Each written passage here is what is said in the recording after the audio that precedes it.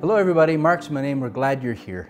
And welcome to my house. We've pulled some chairs together to depict exactly what I want to talk about today in terms of community. And we're starting a new series, and because most of us believe that something deeply is going wrong in this whole pandemic thing. And it's kind of shocking for some people. I've talked to a number of people and I'm hearing people feeling alone or afraid or tired or depressed, and they're not really quite understanding. Let me give you an observation I made a number of years ago about this, and it just struck me as I was putting this message together that I think it speaks to today. I was in a training program being discipled to volunteer in a federal prison that was by a previous posting that I had. And I got an observation from the main person that I was responsible to about how they discipline the most hardened criminals that we have. It's interesting. It's called solitary confinement. We take a person out from interacting with other people and we leave them all alone. It was profound then, and it's more profound now as I look at what's going on in people's lives and in my own feelings.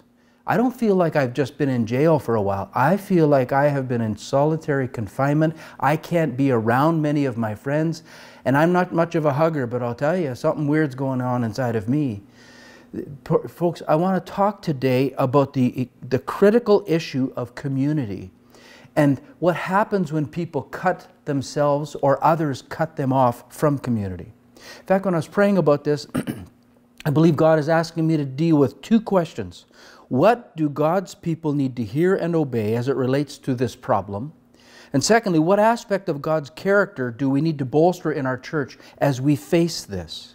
We need to talk about connectedness or the lack thereof and community, and as we're experiencing. Now, I remind you, our mission is to help seekers and believers become fully devoted followers of Christ. And if we do not get connected as the community of God, we will never be fully devoted followers. It's woven right into that whole discipleship process. God's great commandment is this: love the Lord your God with all your heart, soul, mind, and strength, and love your neighbor as yourself. Many times we forget that neighbor as yourself part. I want to talk about it. If you have your Bibles with you, turn to Romans chapter 12. I want to stand in a second and do that. But what I want to, as you're looking for that, let me, for the kids and those of us that think like kids, let me show you some pictures and ask a question in terms of, so what is this made for? So the first one is a race car. What are race cars made for? Speed. Simple as that. And safety if you're the guy driving it. The next one's an airplane. What are airplanes for? To move people around through continents and different cities and everything else. We get it. What's that next one? It's an MRI machine. And that's so they can look inside of us and they don't have to cut us open to see what's going on and do all kinds of different types of surgery and diagnosis. The last one is a group of people in a circle. My question is, what are men and women? What were men and women made for? What did God make us for? Folks, He made us for community. Now, take your Bibles if you have them, Romans chapter 12, and in respect of what we're reading, please stand. Let me read starting in verse 9. Love must be sincere, hate what is evil, cling to what is good. Be devoted to one another in brotherly love, honor one another above yourselves. Never be lacking in zeal, but keep your spiritual fervor serving the Lord. Be joyful in hope, patient in affliction, faithful in prayer. Share with God's people who are in need. Practice hospitality. Lord, teach us what you want to speak to us today. Thank you for the opportunity of being here, for the authority of your word. And we pray that now as we look at this would change how we are living in this pandemic time. We love you. In Jesus' name, amen. Well, I've never taught a message in my living room, so this is a little weird for me. I know it's probably weird for you. Let's talk about the theology behind what I speak of here in terms of community. The first reminder I give to you is that God is asking that we understand Him. Remember, He said to Moses in Exodus chapter 3, starting in verse 13, "My name is Yahweh." Interesting. But the names, and we've talked about this before, names back then talked about your character. It wasn't just a label so you could come for supper.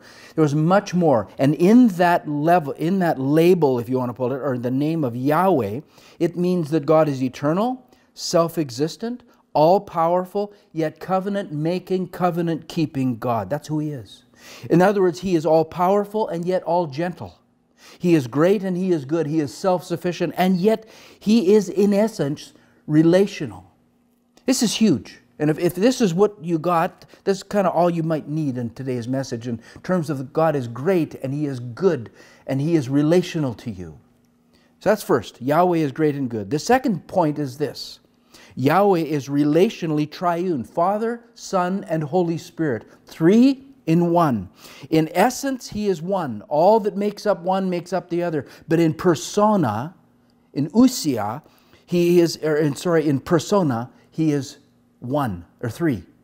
3 in 1. Now, we're not going to go down and try to evaluate or talk about all of that. I just want you to understand there was a guy named Basil the Great. I don't think his mother-in-law called him the Great, but anyhow, around 300 AD, mid-300s, he talked about this an awful lot, and he used some of the teaching on the Trinity to change monasticism in all of Turkey.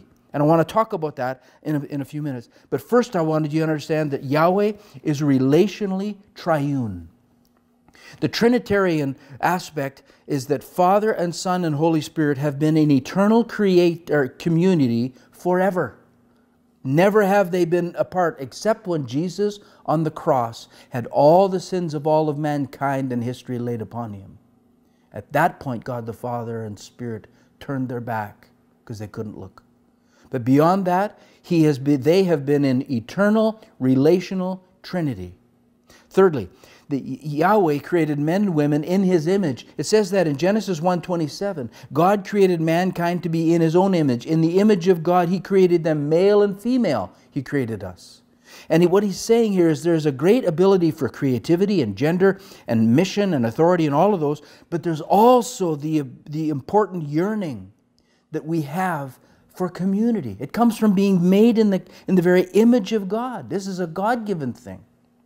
Fourthly, Yahweh declared aloneness to be wrong.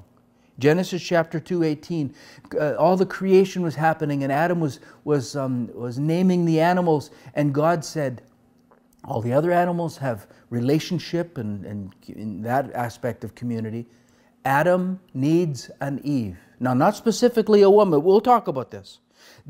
Adam and Eve, it was not good that he be alone. It's the aloneness issue that's a problem. That doesn't mean that men or women are better than one or the other. It doesn't mean that you have to be married, by the way. And it doesn't mean that one should never have some alone time. That's not what it's talking about. It's talking here about aloneness. The simple truth is He has made us in His triune image to be made for relationships. And aloneness is not what God wanted. The pandemic has thrust us into separation and fear because of aloneness. We feel alone. Folks, I've said it many times, and many of you have politely nodded as I've spoke on this. There's a God-shaped vacuum in each of us that only God can fill. There's also a human-shaped vacuum in each of us that only other people can fill. That's the importance and the meaning of relationships and community. Well, I would like to show you first a picture of Basil. You see it? That's Saint Basil the Magnificent, or the Great. And he was one of the bishops, you want to call him. Some people called him differently, but one of the bishops of the eastern part of Turkey, Cappadocia. There's different ways of saying that. And I want to show you some pictures of what was going on. The first one is of the valley that he kind of was in.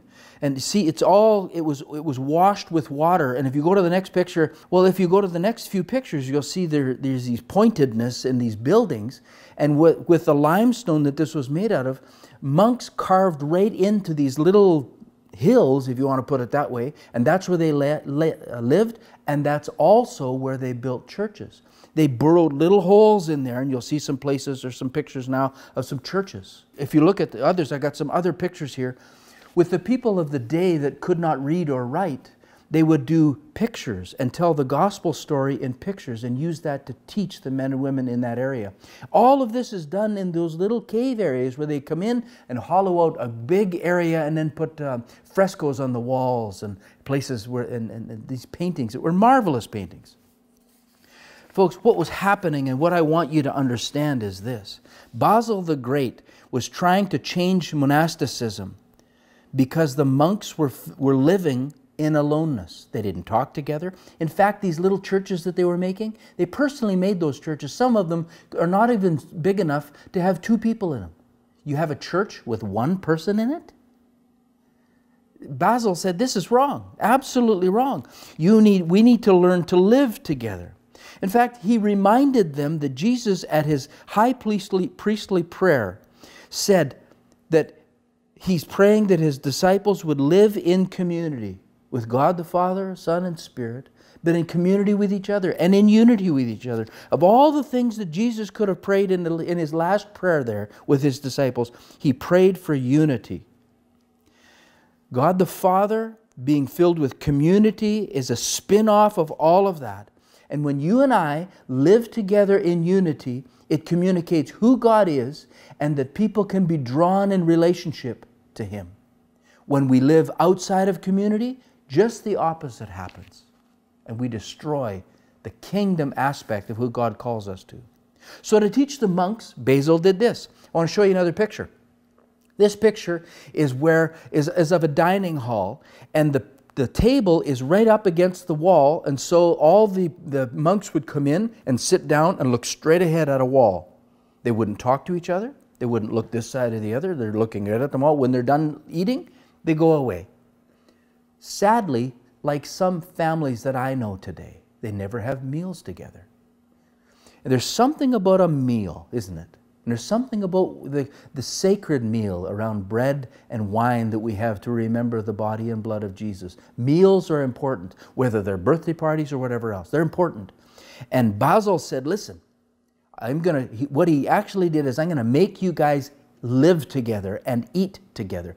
He made sure that the walls, or the tables were cut off the walls, and the tables would be put in the middle of the room and then line each side so they would look at each other and become friendly with each other and do community with each other. See, healthy families, even to this day, need to eat together. When you don't eat with your kids or eat with your spouse, there's a problem. Meals are important. When you go on a date, often you're going out to have a meal together or something together, a drink together. That's important. Our bodies and our emotions get kind of connected with each other through food. And I think of how we celebrate. We celebrate, or at least celebrate if we can, yes, if you want to say that, with funerals, with weddings, with birthdays, and all kinds of things. It's surrounded by food. Food helps us remember the past in Thanksgiving. It helps us remember what God has done for us. Basil used that in his wisdom. And he created a different type of monasticism in the whole eastern part of Turkey. Amazing stuff. Well, folks, some relational stuff that we must address if we are going to be the people of community. Number one, technology. It's a great day to live because of the ease that technology gives to us. But I'll tell you, there's some problems with technology. The instant information, for instance, that we can get. It looks like there's so many more killings these days and more going on around the world with terrorism.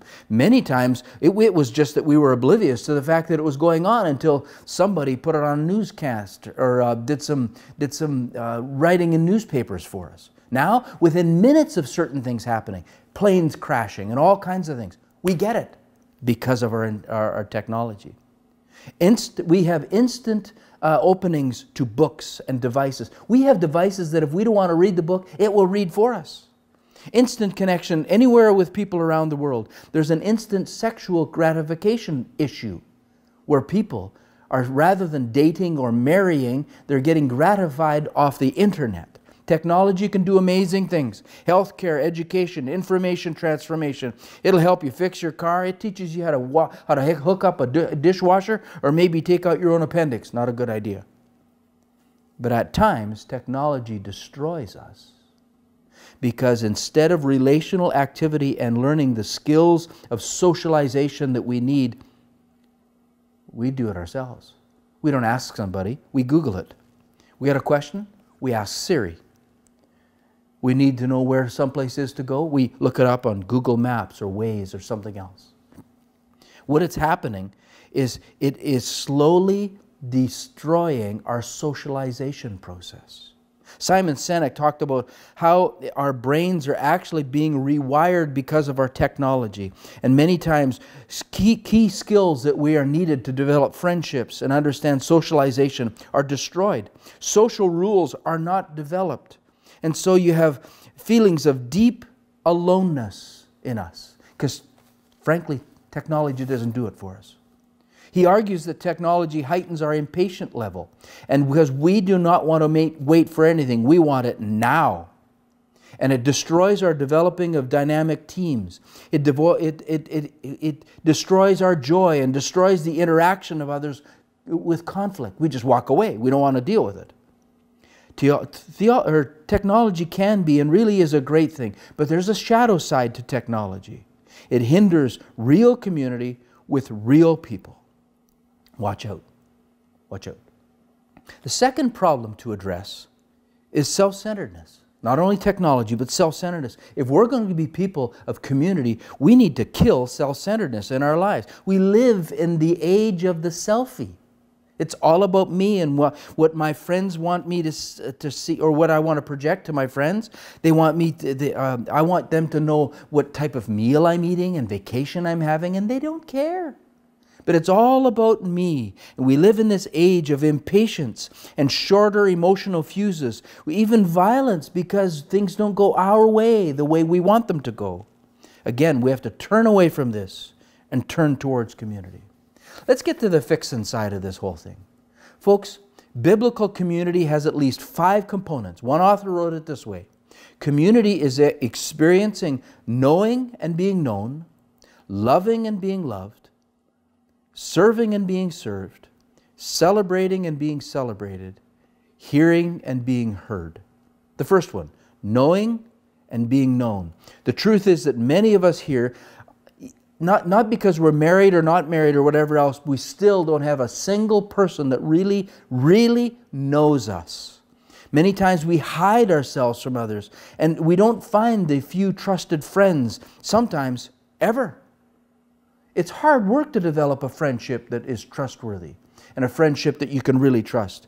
And it says in the text that we read before, Romans chapter 12, verse 9, it uses the word sincere. It means no pretending, no acting, no hypocriticalness. It means to be vulnerable. And many people are afraid of vulnerability. Other people may know what's really going on inside of me and my failures and anything else, and they run away from that. Well, folks, developing a person and a relationship with community is hard work and it's risky. I'm asking that you take a risk and develop friendships that matter forever. One way of doing that, get into a small group. Now, I am not saying for a second that every small group is the best thing in the world. Small groups can also be toxic. But I think what you need to have is great wisdom to find a great leader, and we have many of them in our church. And I want you to know, when I came here in the mess of life that I was in, this is the church that developed me again in the area of acceptance and community, and building that in my life, especially in the area of friendship. And I would pray that this would happen to you as well. Secondly, loved. Love and be loved. The word that is used again in Romans 12, verse 10, is devoted. It's irrational. All of us need to be loved irrationally by a few people. That's one of the reasons that God created grandkids, I think. They come and hug your neck, and they love it when you come. They cry when you go. It's one of the greatest feelings that you can have. You need that with a few trusted people. Everyone does. Some people think when they grow up, they grow out of that need. That's just the opposite. We need that. And it talks in 1 John chapter 4, verse 8, perfect love casts out fear. When we love others, fear leaves. Or there's times that we give in to fear, and the result is we don't love others. God calls us to that. Loved and be loved. Love and be loved. Thirdly, serve and be served. Romans 12:11 used the word zeal. It means eager, not lazy, to do what needs to be done. Remember in John chapter 13, the disciples and Jesus were around the table, Last Supper. And Jesus, all the other guys were too proud to do this.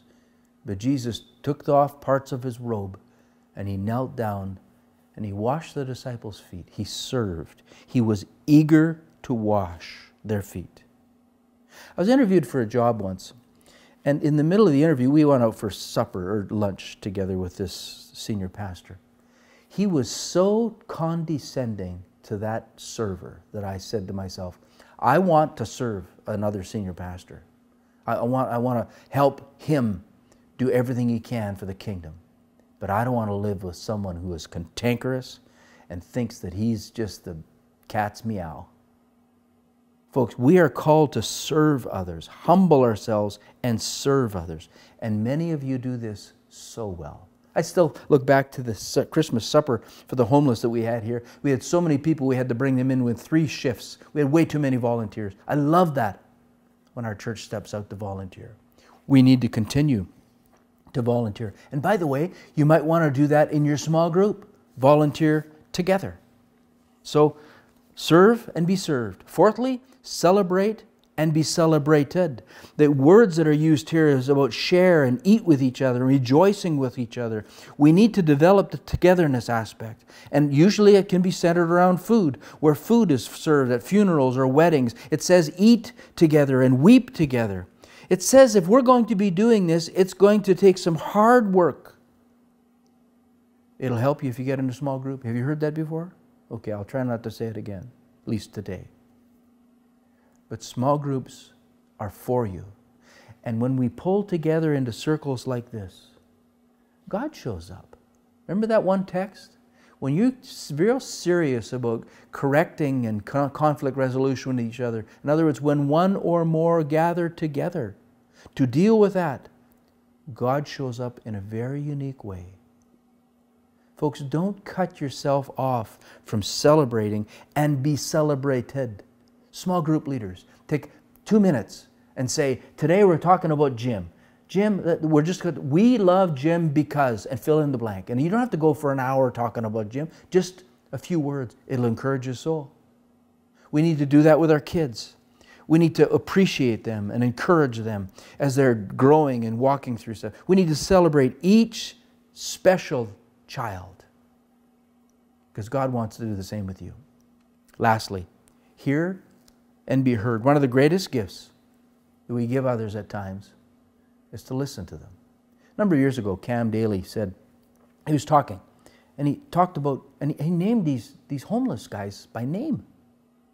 It struck me. I thought, I've never stopped and helped a homeless guy and actually really got to know him a little bit. There's been a few, but nothing like that. A day later or 2 days later, I found a homeless guy and stopped.